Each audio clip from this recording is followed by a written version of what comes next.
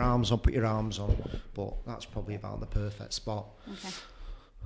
So today on the Tim Marner podcast show, we've got Kelly Southern, the author of Three Strikes, and also there's going to be a new book coming out. What's that called? A Pawn in His Game. A Pawn in His Game. Yeah. Right, so 3 strikes and you're out. Mm-hmm. Tell me about it.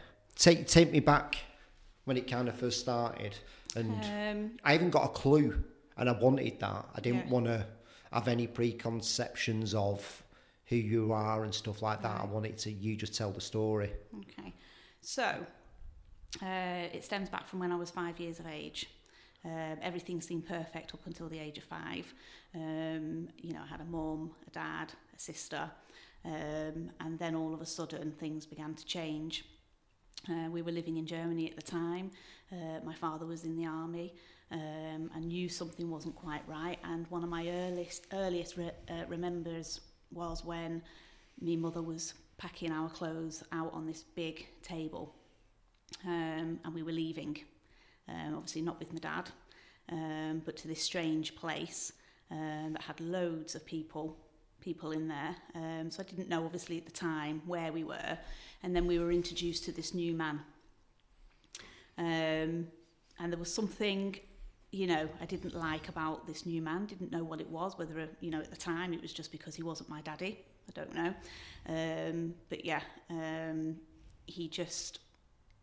He was in my life then, really, till the age of 11.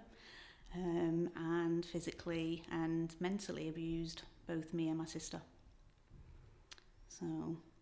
So can you take me through some of the things? What do you mean by that? What was the 3 strikes? Why is it called 3 strikes? It's called 3 strikes because we used to live by the 3 strikes. So each time we did something wrong, and it could have been minimal, anything. Well, to be honest, we weren't even naughty, so it was minimal, these 3 strikes. So once we got to 3 strikes, we then received punishment.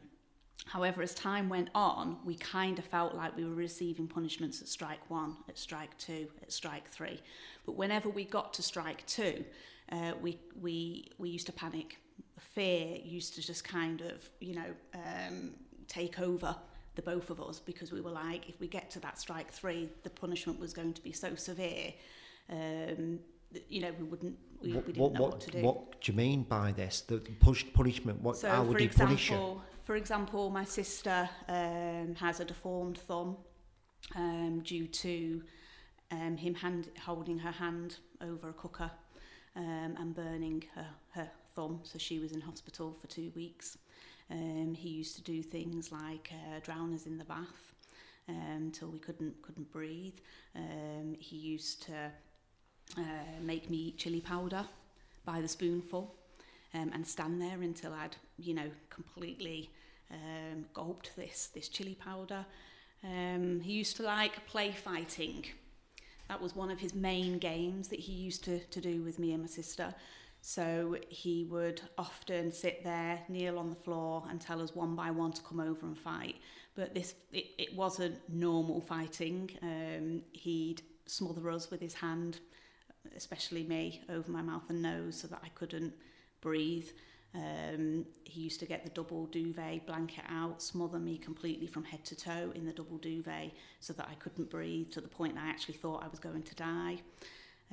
One of his games that he played was he told me to get a knife during one of these fights. I knew at the time it was wrong to get this knife, but he, was insistent on, getting this knife, and to the point that I feared that much for my life that I ended up having to tell him that I loved him to stop any further, He's told you to get a knife. Yeah. And then what come at him? Yeah. What was? I don't know the psychology behind it. I do not know why he did this. Why he hated us so much that he, felt that he needed to torment us in this way. But every day we lived in fear. And my mother was there. My mum was there. We also had a brother, which was his son. And he never received any of this treatment. It was purely just me and my sister. What was your mum doing? Did she go? She knew it was happening. Yeah, she knew it was happening. Yeah, I think, to be honest with you, you know, looking back, perhaps maybe she was being controlled by him slightly. But in my opinion, you know, as a mother myself, nobody would ever control me that much to the point that I would allow my children to be in, you know, danger. So this play fighting's going on and your mum's in the actual room? Yeah, a couple of times she took over. A couple of times she would say, you know, Greg, that's enough. And then he would be like, well, in order for your kids to, you know, stop this, you take over. And then me and my sister used to have to stand there then and watch, you know, her fighting him. But she was an adult. You know, me and my sister, we were children. So in my opinion, her fighting him, she never came to any harm. You know, whereas if me and my sister used to stand there and literally quake in our boots, ready, you know, to have to face this man. So, and he just went on and on. Yeah. And on. Yeah. And this is from like day dot that your mum met him? No, because he came into our lives when we were in Germany, and then something obviously must have happened, and my dad then came back into our lives, and we came away from Germany and went to Aldershot then to go and live with my nan and my granddad. And then kind of through time, my mum was pregnant, and that's then when he came back into our lives. So I assume, obviously, you know, she was pregnant with him, or knew that she was pregnant at some point, and decided to give it another go with him. And the abuse actually started when we came away from my nan and my granddad's, and we went into our own home to live with my mum and Greg. I fucking hate Greg. So, yeah. But I forgave. And that's what my second book is about. Because I did forgive this man. Ow. I think out of desperation to regain a relationship with my mother. Acceptance. I think it was about acceptance. Even though he cruelly tormented me and my sister for years, I still pined for that acceptance. You know, I wanted to be loved. I wanted somebody there. I wanted my mother in my life. You know, I didn't really blame my mother at the time for what had happened. I thought, you know what, she was weak. She didn't know how to stop this man. Perhaps maybe, you know, she was being controlled slightly by him, and she thought that, you know, we'd already gone to our nan and our granddad's, that she couldn't perhaps maybe take us away and take us back there again. So yeah, I forgave, but then you know, a year and a half ago he betrayed me. So that's why I ended up writing the book, because he betrayed me. What do you mean? Take me through that. So, I feel like I'm going all over the shop here. Go on. No, that's fine. He used me really over the years, I think, to get access to my own children. Fucking hell. So yeah, yeah, so I just all that hurt that I felt, and the betrayal that I felt, I sat there and I thought, I need to get this out. I need to write about this. First of all, I started off writing on a pad and a pen. I had no intentions of writing a book.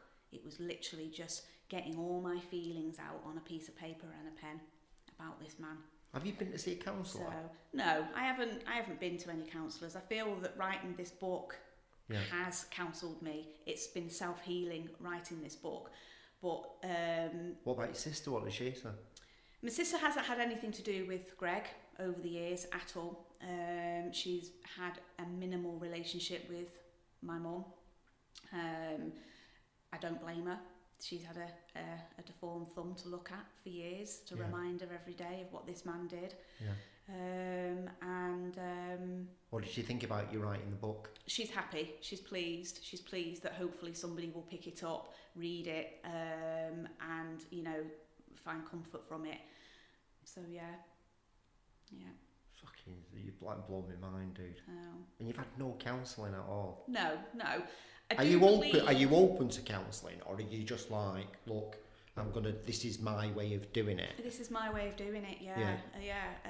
I do believe that by writing the book, there's a couple of reasons why I wrote the book, for self-healing, to also let everybody know out there that, you know, you don't need to feel resentment. I don't feel resentment.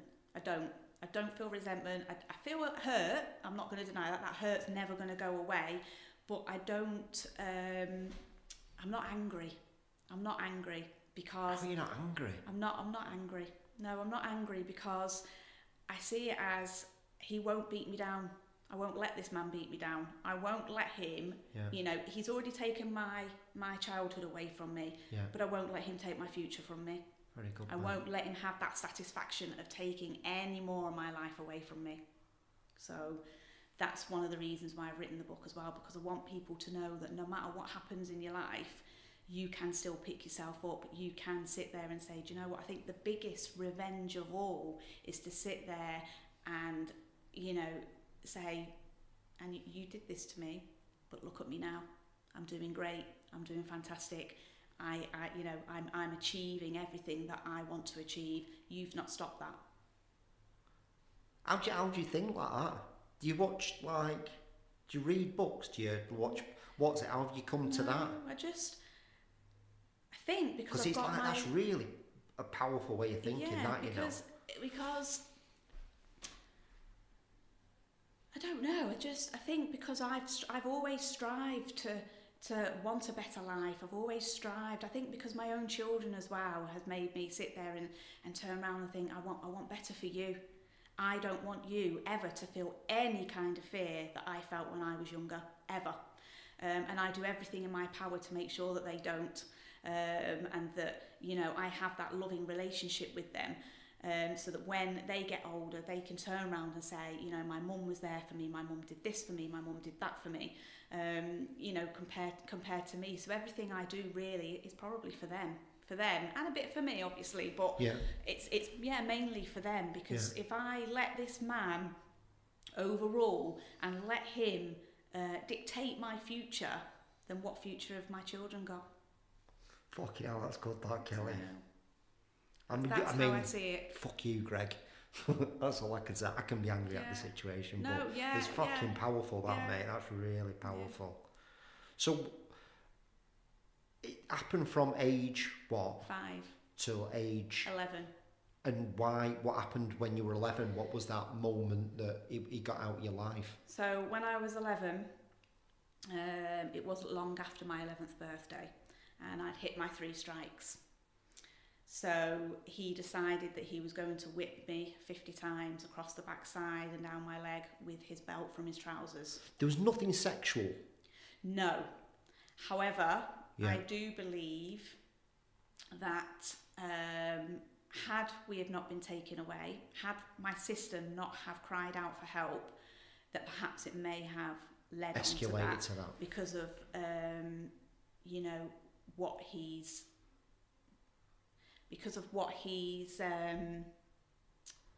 was arrested for a year and a half ago. So right, go on. I don't want to talk too much about his second book because I don't want to give too much of it away. It's fine, mate. Give me so the 11. What was that point? So I was whipped 50 times across the backside. With obviously what? His belt from his trousers. Fuck me.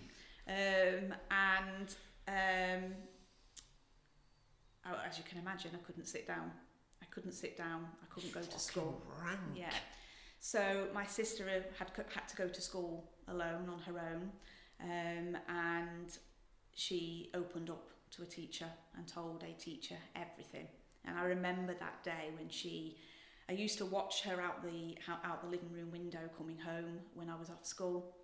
And this one particular day, she was hurrying. She was walking ever so fastly to get home, and I knew something wasn't right, you know, by the way that she was walking. So the minute she walked in, she had panic stricken all over her face. She'd picked up a little card from the front door that I hadn't even been aware had been put through the front door, from the NSPCC. And she sat there and she said, you know, I've spoken to the teacher, I've told them everything, Kelly, we you know, this isn't right, what's going on. And obviously she panicked. Yeah, she panicked because the NSPCC had obviously been called straight away, had obviously come to the home. I wasn't aware of this. And they dropped a card saying, you know, sorry, we've missed you, but we need to speak to you. They dropped a card through the letterbox? Yes, That's it was nuts. an NSPCC card, yeah.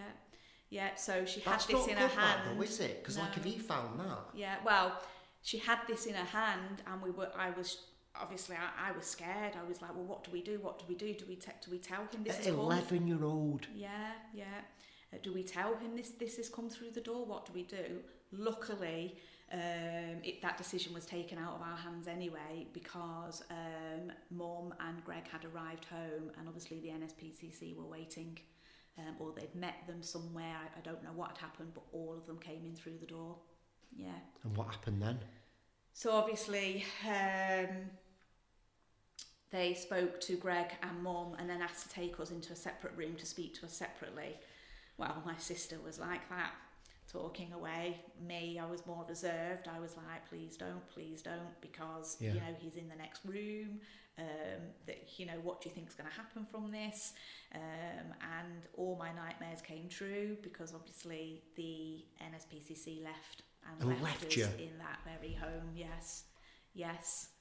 And so why did they leave you? I don't know. So obviously the minute they left, Greg grabbed hold of Louise from where she stood, threw her onto the couch, and literally, you know, climbed over her. And seethed at her that, you know, how dare she do this and blah, blah, blah. So, yeah. So the NSPCC, though, from then on, were visiting us in school every single day. So it took a lot for them to regain my trust, you know, in Why did they leave you? I don't know. I don't know what was said with Greg or my mum between them. Obviously, you know, he's come to being quite a good manipulator of people, and obviously he must have manipulated him that she's always saying this and stuff like that for them. But fuck me, to leave you after that. Yeah.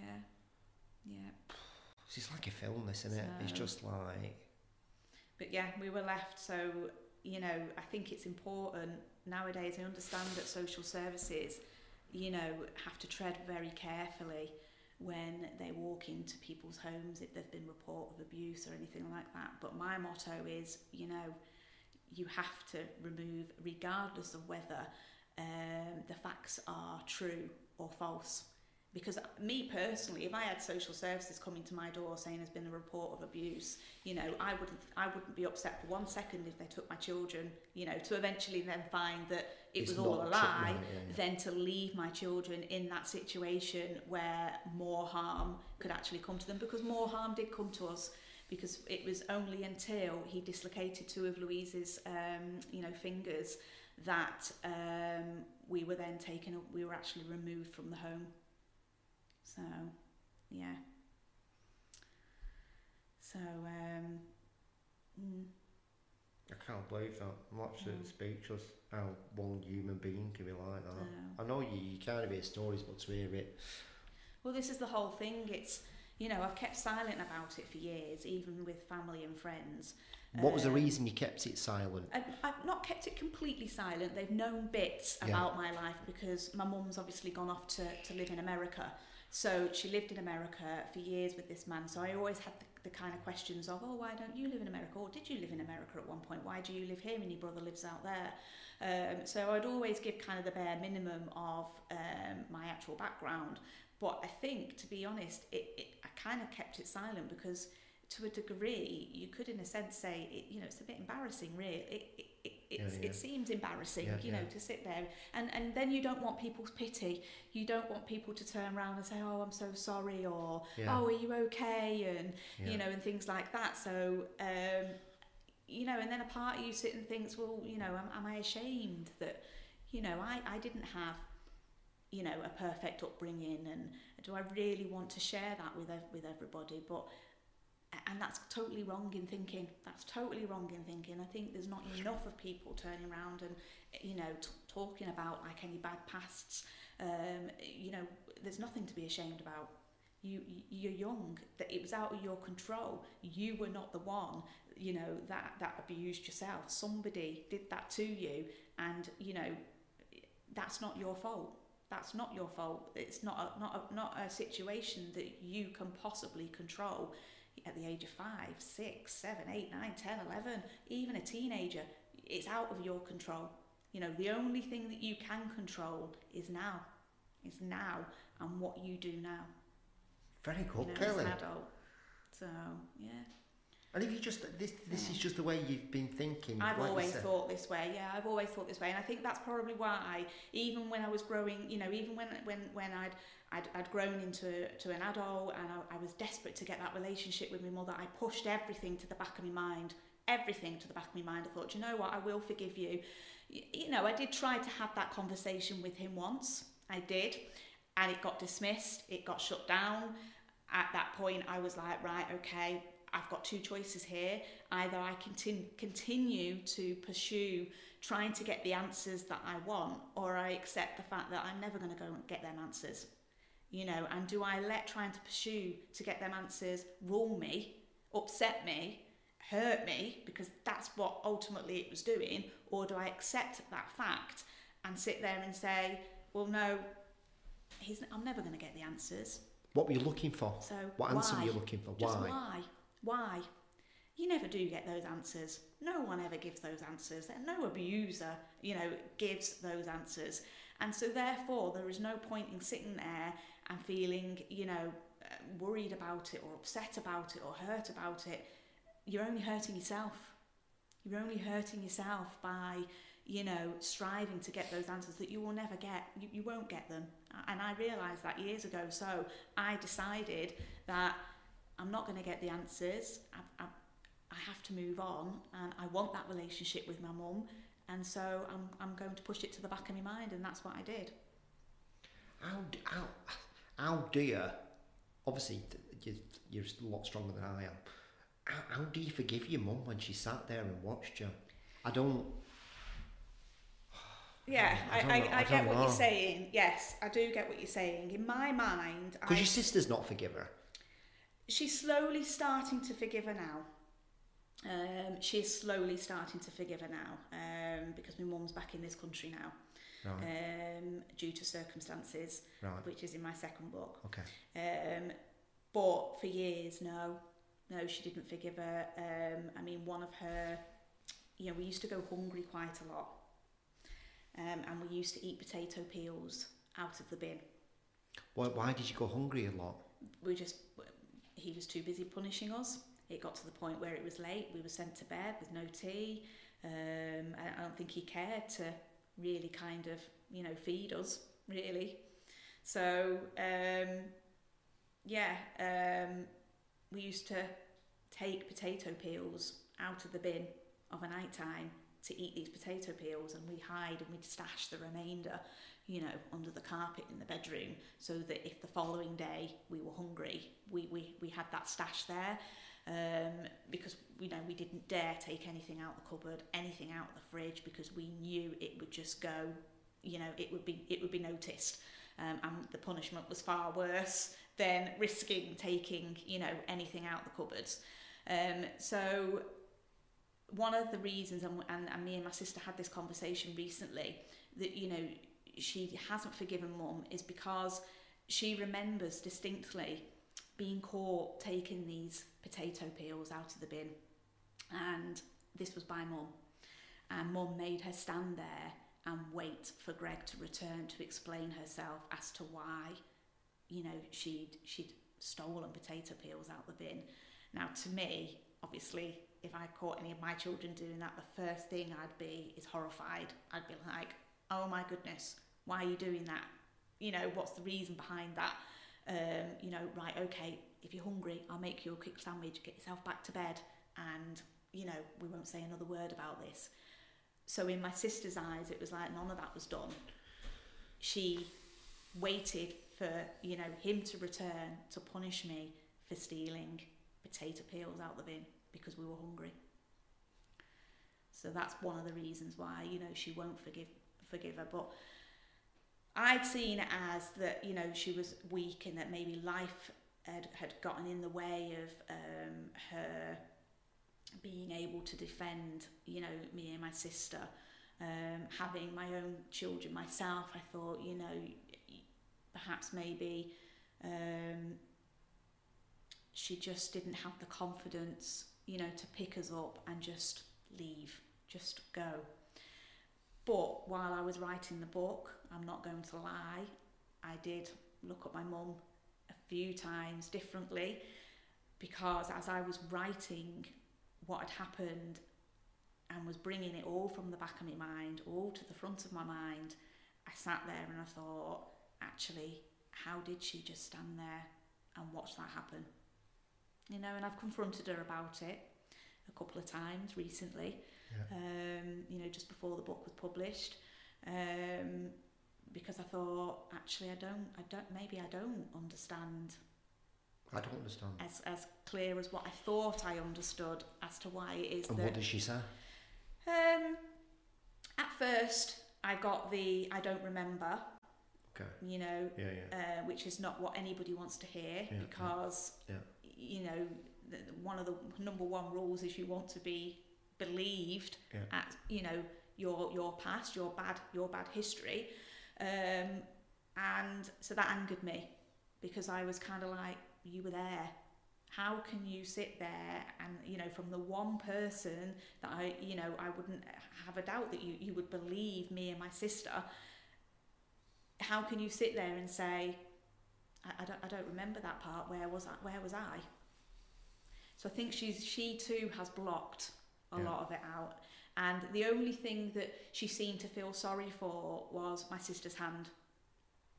And I think he's conditioned her over the years, because it's a scar, because it's noticeable and you can see it. I think that's the only one thing that he's kind of conditioned her on. Well, that's the only thing I kind of did wrong. He saw it as he was being strict with me and my sister. He was trying to teach us the way of, you know, life, of the way of trying to stand up for ourselves when we were older. And that's his reasoning, I think, to an extent, as to why he did what he did. Yeah. But he conditioned my mum, I think, to think that the only bad thing that she's witness to is my sister's hand. So, but it is hard, but, you know, to forgive, but I've done it, because otherwise it's going to eat me up. It will eat me up. It has eaten my sister up over the years. You know, I've seen a difference between her and me. It's eaten her up, because she's not been able to put it to bed, because she's not been able to forgive, or, you know, to talk about it. She finds it very, very difficult to talk about. Yeah. So. It's just, I just can't get my head around that, mate, if I'm going to be honest. I don't know, I suppose it's like, it's just the situation, but for you to think like that is just like, really, just like this inner strength in you.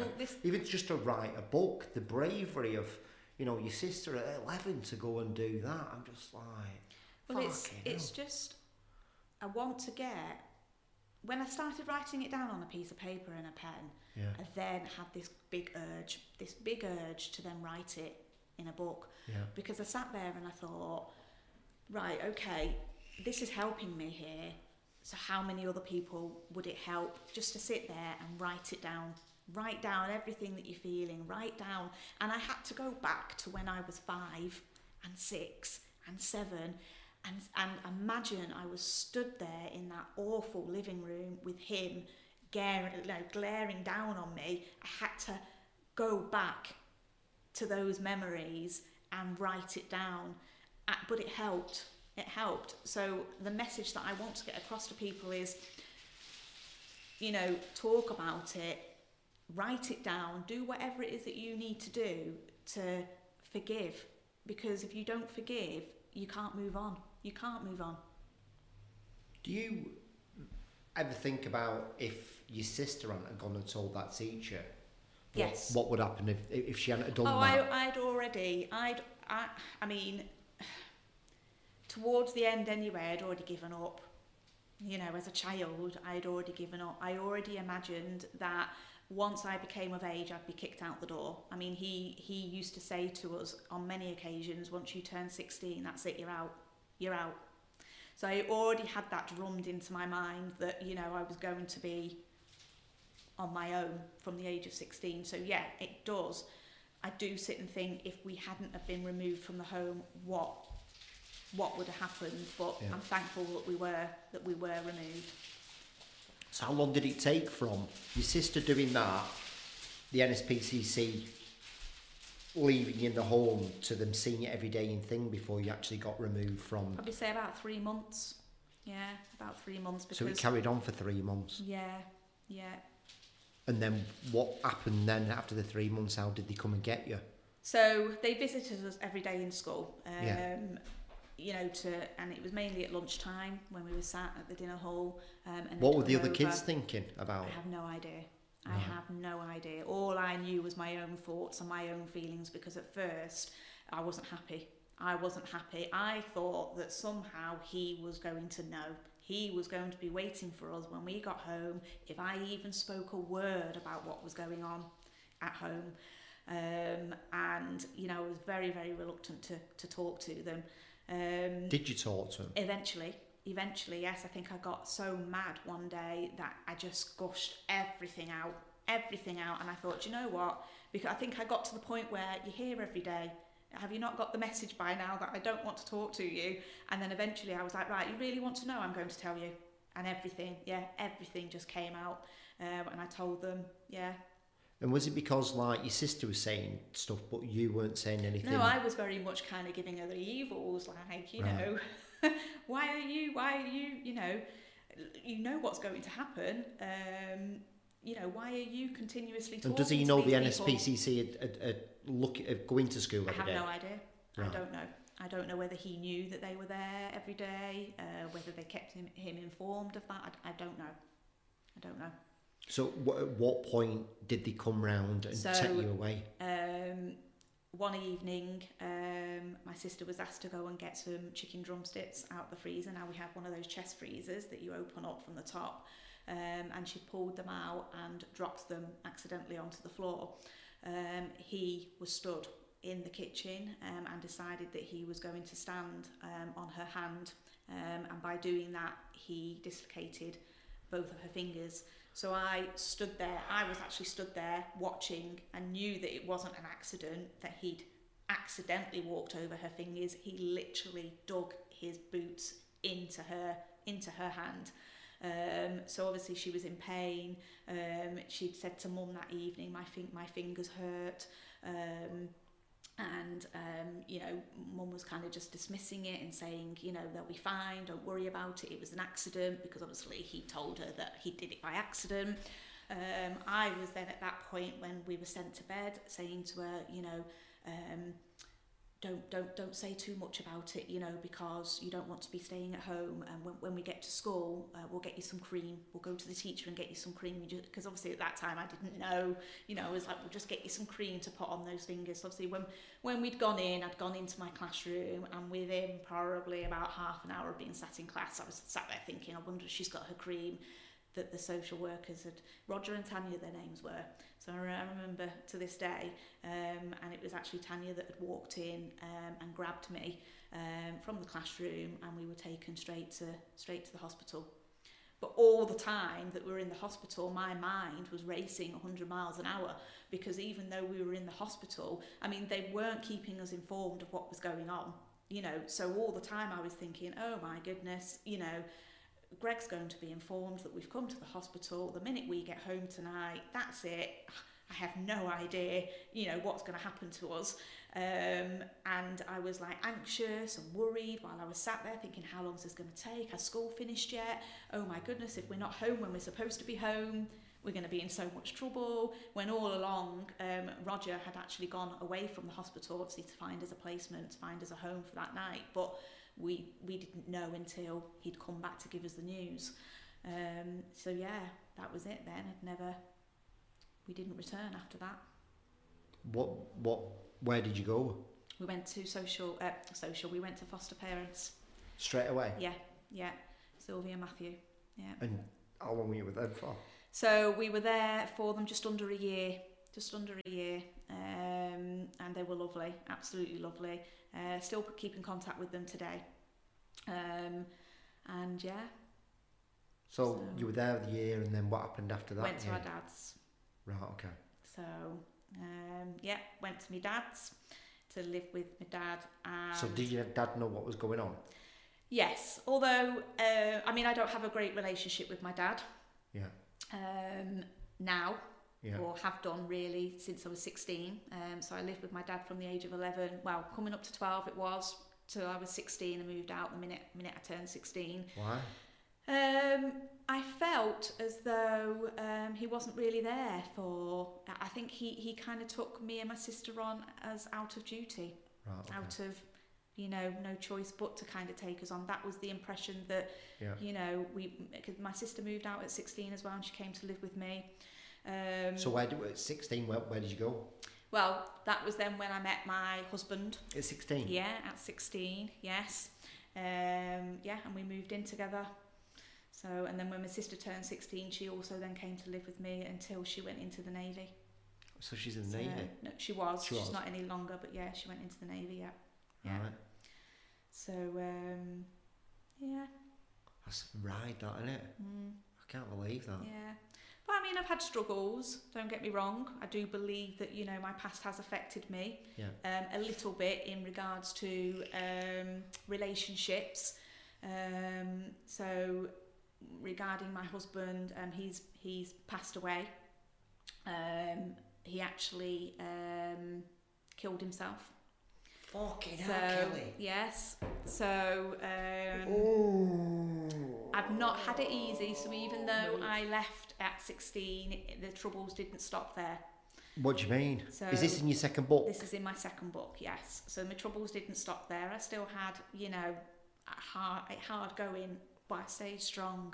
I've stayed and kept my goals of what I want to achieve in focus, because I sat there and I've looked at my past and thought there were many times really that I could have sat there and just given up and gave up and thought, what's the point?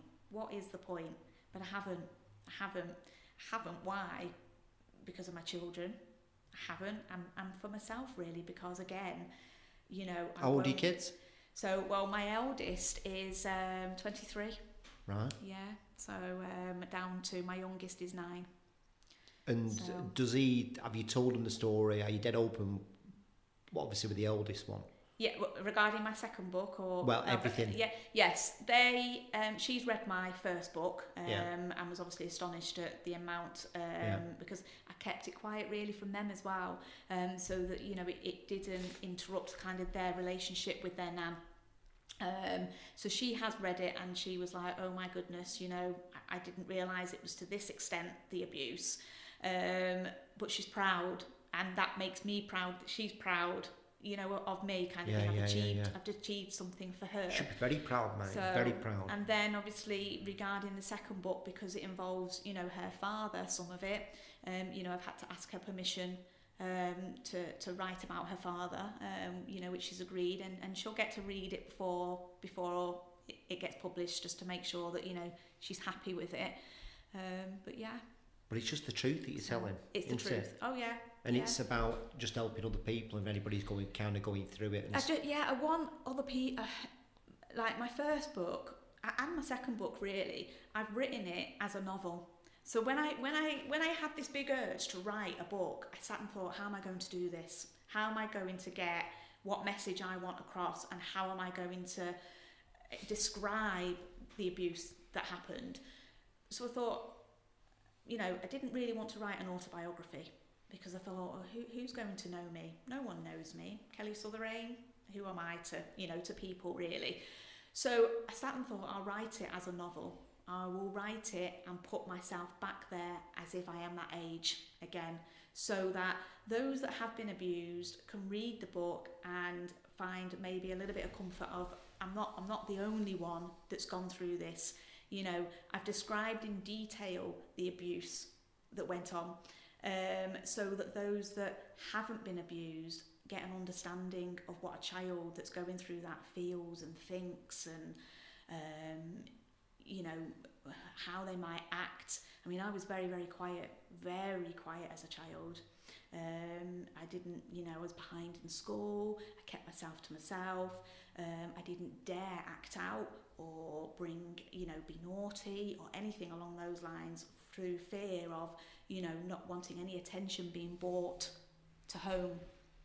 So, it's just maybe to give those that, that haven't been abused a bit of an understanding that, if they come across a child that seems recluse or troubled, in some way, that, maybe just to ask questions. But as well,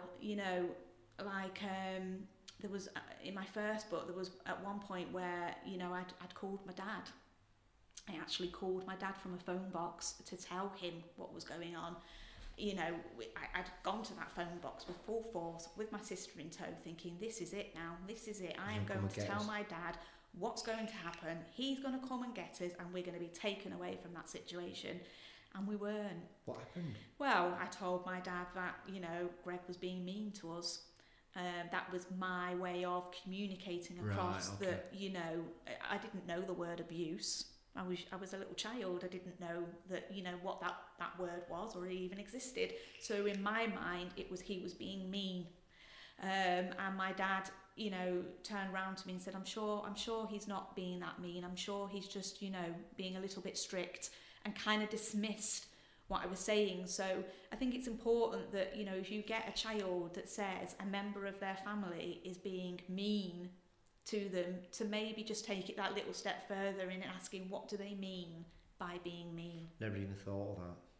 That's how you communicate as well, won't you? Yes, because they don't understand. I didn't understand to use, the words that would, impact exactly what was going on. I just used what I knew in my own mind, which is, if you have a child that's being bullied at school, or their friend has been mean to them, what do they say? They've been mean to me today. They weren't very nice. These are simple words that kids come out with because that's their understanding, and that's what I'd come out with, and unfortunately it didn't, it didn't do me any favours. But it's just to be mindful of the fact that if a child is saying that, just explore that word or those words a little bit further. How did the first book do? Well, it's only just been published right at the beginning of December. So it's doing okay, I think, at the moment. I'm quite happy and pleased with how it's doing. I think it's slowly kind of getting out there. Did you write it all yourself? Got a ghostwriter involved or anything like that? I've done it all myself. And who published it for you? I did. You published it yourself? Yes, I published it myself, yeah. I took it to an editor. So I researched on Google, editors and things like that, and found myself an editor. Had a sample piece of my writing sent back to me that she'd edited, was very happy with it, and sent it off to her. Got it back. She actually helped me a lot with the best route to go down, because I researched kind of self-publishing and researched going to a publisher, and I kind of felt that once you go to a publisher, that book then is no longer yours. You no longer own the rights to that book. You don't own the cover of, you don't get to choose your cover of what you want to display on the front of that book. So that kind of like hit home a little bit, in the sense that actually, no, I've slothed in writing this book. This is everything that I felt, as a child, and I've got a message to get across, and I don't want that taken away from me. And I kind of felt like if I went to a publisher, that part of that would be taken away. Very good, mate. Very good. So that's a brave move as well. So yeah. And they take away your advertising as well, or putting snippets of your book, to people to encourage them to buy it, and I didn't want that. I didn't didn't want them to kind of take that away from me, because it's important really that at least one person thinks, I have been abused, and it's nice to know that I'm not alone. I want to read this book and hope that it helped me understand that I felt like that too, and it's okay to feel like that. It's okay to talk about it. And the stigma at the moment about abuse, any kind of abuse, is just not to talk about, and I don't understand why. You know, so I want people to get that message, that start talking about it, start writing it down, write your own book and get it out there, you know, for people to know, and don't silence the abusers anymore. Let everybody know about these abusers. Let everybody know.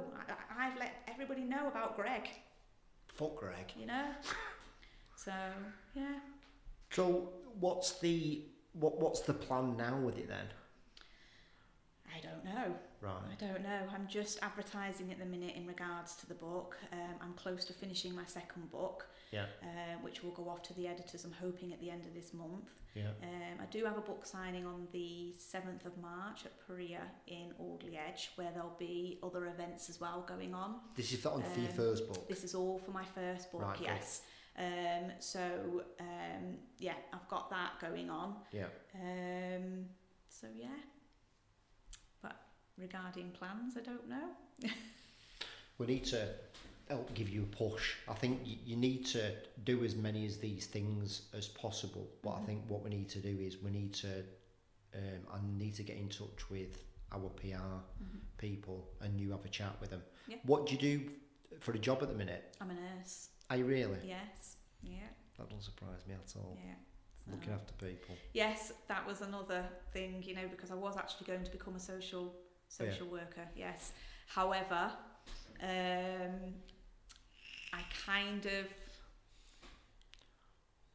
I decided to go the nurse route because it would break my heart, I think, becoming a social worker, because I would go into a home, and I believe that I would go into a home, be able to spot instantly whether a child was being abused or not, and feel that I didn't have that power to remove that child or take that child based on instincts, you know, because there's so much paperwork, isn't there, that you know, is involved in regards to removing a child from a home, and I think I wouldn't be able to leave my work at work. It would torment me, I think, and I'd come home, and so anyway, I decided to take the nurse route, where I'm still helping people, you know, feeling that I've achieved something for someone. So yeah. It was an amazing story, that, dude. And I can't believe these other things happened to you as well. I can't imagine what went on after that, but you need to talk more, don't you? Yeah, yeah. A million % talk. And other more. people can do but it. But you've also not got to be shy in talking about stuff, as in they're not going to buy your book because they are. Yeah. Yeah, and I know like you're reserved on talking about it because that's in my second book, but people will buy it anyway, mate. You just need to talk about it as much as you can. And get things lined up. But like I say, I'm going to help you. I'm going to have a little think about who we can get in touch with to actually give you that PR route and get you on radio, get you on, you know, doing more book signings, do all these kind of things. Because that's where you need to be. You need to sort of be in the media eye. You know, people getting you on telly and stuff like that. It's going to scare the shit out of you. Yeah, it will. But it's not about you, is it? And you already know that it's not about you, and spreading the word that, you know, just kind of, you know, how brave, I just can't believe how brave your sister was to do that. I'm just like, I know, she was my saviour. Like, fuck me. She was my saviour, you know, in the end. That moment, and that's what we tell everybody else, you've got to go and ask for help. Yeah, yes. Haven't you? Yeah. And she did that. Yeah, she did. You know, because I got to the point where I actually thought it was normal. Yeah. I thought it was normal that, you know, everybody's household behaved this way. Every child was scared to go home after school. You know, there was a point where I thought that, well, what's the point in talking about it, because nobody's noticing, nobody's seeing what's going on, so surely this must be normal. And I think, you know, in schools as well, it does need to be educated a little bit more, that, you know, especially around primary age, that, you know, it's not normal. You know, if you are worried about something that's going on at home, or you're frightened to go home after school, you know, come and talk to us, come and tell us, you know. So the abuse just started again in your married life. You went from that to it again. Sort of. I don't want to give too much away. But yeah, sort of. Just, I think, you know, I'm not going to deny that, you know, when you when you're brought up in an environment where you are abused, it does affect you. I'm not going to sit there and say you come out of it smelling of roses, because you don't. It does affect you. And I will hold my hands up and say, yeah, it's affected my relationships, in the sense that because I've not been around an environment where I've had a loving mother or a loving father, I've perhaps maybe not known what is, you know, a loving relationship with a partner. I don't know, because, you know, I've allowed men to walk all over me, or to you know, mentally abuse me and things like that, simply because perhaps I've not been aware of the fact that they're doing it. But then I was aware it eventually in the end. Do you see what I mean? Yeah, and kind of sat there and was like, actually, no, hang on here a minute. You're making me feel this way. You're making me feel that, you know, I can't do good in my life. I can't strive to be a better person. That's not normal. That's not right. I need somebody in my life that says, well done. You know, you go for it. You know, I know you're going to achieve this. You know, so it, you know, that has impacted, yeah, but it's not impacted me greatly to the point that, you know, I've let it control or overrule my life. I've still carried on. I still went to university. I still, you know, became a nurse. I've now written a book, writing my second book. I've still, and I think the biggest thing of all is that I've been able to sit back and turn round to them and go, ha, you know, no matter what words you've called me, you've you know, no matter what you've kind of done to put me down, well, I've gone ahead and done it anyway. It's made me more determined. And, you know, and for people out there that think, you know, their life is hard at the minute, just take a minute to sit and think, what do you want? Because that's what I did. What do you want? And then think, right, this is what I want, which to me it was, I want to be a nurse. You know, and so I thought, how am I going to go about this? And I literally put a plan together in my own mind of how I was going to go about it, and focused on that. You know. How did you know how to do that? How did what? How did you know how to do that? I don't know. Mad, I don't know. I don't know. I just... Because that's how you do it. Yeah. Isn't yeah, it? Yeah. And this is, you know, life coaches, all these people on YouTube are talking about, but you've actually just like got that within you. Yeah, Yeah, but I want to encourage others to do it. You know, I don't want them, you know, all too often I see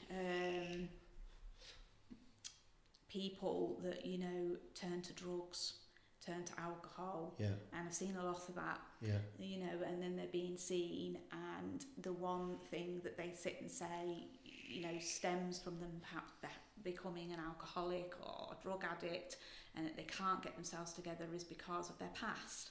Well, I had a rough upbringing. I was abused and things like that. And I scream in my mind. I scream, and I think, no. You know, please don't sit there and say that, you know, you've turned to alcoholism, you've turned to drugs because of your past. You've got to sit there and you've got to own it. You've got to say, no, I've turned to these because I've wanted to turn to these, you know, and there is help out there to deal with your past. You know, you're letting the abusers win by, you know, not making anything of your life. God, that's good. You know, so I see it all too often, and I literally want to scream, and I want to grab hold of them and go, no, stop it right now, stop it. You can do that though. So, yeah. From your own social platforms. Yeah. Well, that's what I want to do. Well, that's what you're going to do. Yeah.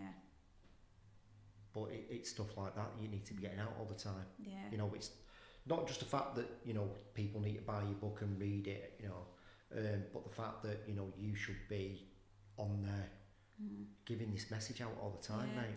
And I've simplified the book as well. Yeah. So I've simplified the writing in it so that, you know, if it's a 16-year-old or a 17-year-old or an 18-year-old, you know, that's fallen behind in school, as I did, you know, will understand the book, will understand the simple words, you know, that I put in it. I didn't want to overcomplicate it too much, so that it was just aimed at adults. That's not what it's aimed at. It's aimed at the younger generation as well, that have just come out of, you know, abuse, or are still going through it and want to just pick up this book and then go, no, I know this is wrong.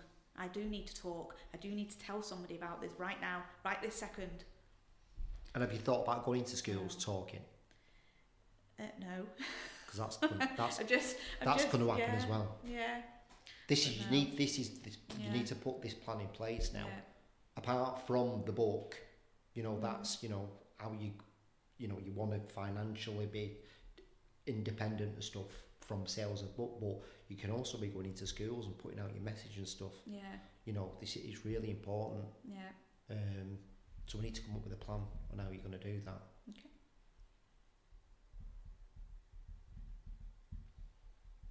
Which was really the reason you come in, weren't you? But I wanted to put you on the podcast. I don't know why. I don't know why. Yeah. Because like I said, I've not really read anything. Yeah. You just got in touch with me, and I was just like, I need to. Yeah, because you were recommended. You were recommended to me, so I did get in touch with you. Yeah, because obviously at the time, this was in January, wasn't it? Was it the beginning of January? And at the time, I sat there and I thought, oh my goodness, what do I do now? Well, I've done the hardest part, which I thought was the hardest part in writing the book, getting it, self-published. Yeah, that's and not then the I hard thought, part. right, well, what do I do now? Because I'm not great at social media, and I'm not, I've actually had to be guided by a couple of my friends have been guiding me recently, saying, right, you need to do this with Instagram, you need to do this with Facebook, because I'm a novice really at it. I kind of keep myself to myself, and and so I got in touch with you because I was like, right, well, how do I now tell people about? How do I tell people about this book? How do I get that message? Get that message across. So, it's just literally promoting yourself, which is another going to be another scary bit. Yeah. But you've always got to come back to that message of it's not about you, is it? It's about all them people you can help. That's what I truly want to do. Yeah. And just I can't express to you how much this urge of just even if just one, and I've had a couple of messages from people that have said how do you do it, and I've messaged them back and then said to them by all means, if you want to talk right away, because I'm reading it, and if I can pick out anything that I'm sat there saying, right, try and do this, because I think it's about encouragement as well. It's encouragement. I am quite happy to sit there all day long and encourage people, and to sit there and say, do this, do that. Have you thought about this? Have you thought about that? Because that's what my friends do with me. And it helps. It really does. It helps. So. You blow my mind, and I know you've only just just teasing me little bits of what's going on in the thing, gone on in your book and your second book. But how can people go and find you now? This is another a good way of seeing if what you've got right now is any good. Yeah. Because it's right, where do we send people now? Yeah. So I've got it currently on Amazon. Right. I've got it on Kobo, Barnes and Noble. Yeah. Google Play, and iTunes. So it's audio book as well? Yeah, no, not audio. No, right. Sorry, I apologise. Yeah, I've done it as ebook, Kindle, and paperback. Yeah. I have had a friend who has said I can't read out aloud. Yeah. I've sat there and I can't do it. I can't do the Audible. I've had a friend that said that, she'd be more than happy, obviously, to do the Audible, for me. But it's just kind of getting the time, really, to kind of, do that. It's got to be done, that. Yeah. Because I don't read. Yeah. I have been told that apparently that is the way to go Audible, but it's all of it, to be honest. Yeah, you know what I mean? You got to let people either watch, listen, or read. Yeah. And you're not having any sort of barriers on people. That's why it's important you're doing this, because it's people can watch it and people can listen to it. Yeah. And then all of a sudden they go, right, I need to listen to that book. Yeah. Yeah. So the more times you do stuff like this, which is right out your comfort zone. But you started off with herbs. And then they went. I know, I did that last week. Then they went. Yeah. But he's really bothered. Yeah. He's nervous. It's horrible. It's it's kind of you put yourself in the spot. Saying, look at me, and you know, it's naturally not you as a person. No. But just got to keep reminding ourselves. And I was like that with my presentations as well. Yeah. Which is fine, Kelly. That's just you. That's your brand, and there's nothing wrong with that. You can't be anything else but yourself. But that's what we need to promote, is you. Yeah. Not the book, but you. And people will then buy the book because of that. Yeah. Right, I'm going to wrap up the podcast, and then me and you can have a chat once all the camera's off, so you feel a bit more. Yeah. Yes. Thank you so much, everybody. Where can they find you on Instagram? It's Kelly_Southerain. Right, it's going to be changing that. Forget that. By the time we change it, I'll put the link up somewhere around here. I have a website they can go to as well, which is kellysoutherainauthor.co.uk. Why not Kelly Southerain? Right, just forget that. We'll put the link up there once we've had a chat. Thank you so much, everybody. Goodbye.